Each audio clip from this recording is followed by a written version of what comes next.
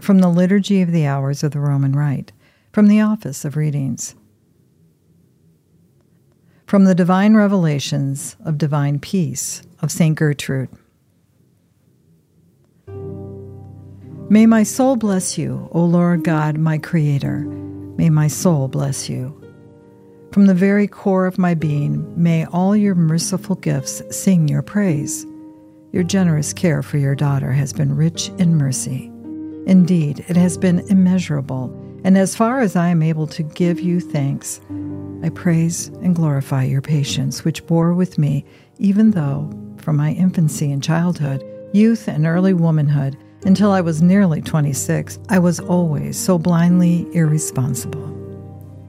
Looking back, I see that, but for your protecting hand, I would have been quite without conscience in thought, word, or deed.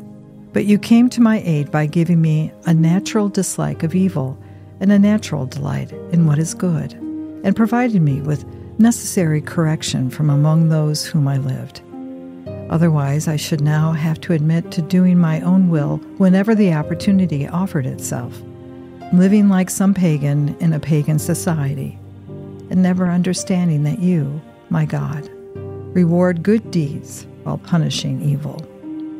Yet you had chosen me to be specially trained to serve you. I was a child of 5 when I began to live in a convent, surrounded by your most devoted friends. To make amends for the way I previously lived, I offer you, most loving Father, all the sufferings of your beloved Son, from that first infant cry as he lay in the hay in the manger, until that final moment when, bowing his head with a mighty voice, Christ gave up his spirit.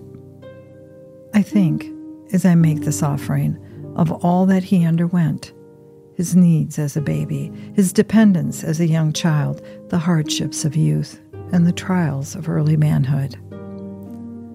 To atone for all my neglect, I offer, most loving Father, all that your only begotten Son did during his life, whether in thought, word, or deed. That sacred life was, I know, utterly perfect in all respects, from the moment he descended from your heavenly throne and came into this world until finally he presented the glory of his victorious human nature to you, his Father. And now, as an act of thanksgiving, I praise and worship you, Father, in deepest humility for your most loving kindness and mercy. Though I was hurrying to my eternal loss, your thoughts of me were thoughts of peace and not affliction, and you lifted me up with so many great favors. To these you added the inestimable gift of your intimate friendship, and in various ways allowed me to possess your Son's own heart, that most noble ark of God united with the Godhead. You refused me no delight that could be mine. Finally, you drew me to yourself by your faithful promises of the good things you would give me from the hour of my death. So great are these promises that for their sake alone, even if you had given me nothing besides, my heart would sigh for you always and be filled with a lively hope.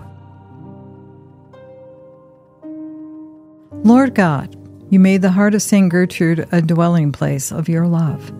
Lighten our darkness so that through her intercession we may experience the joy of your presence in our hearts.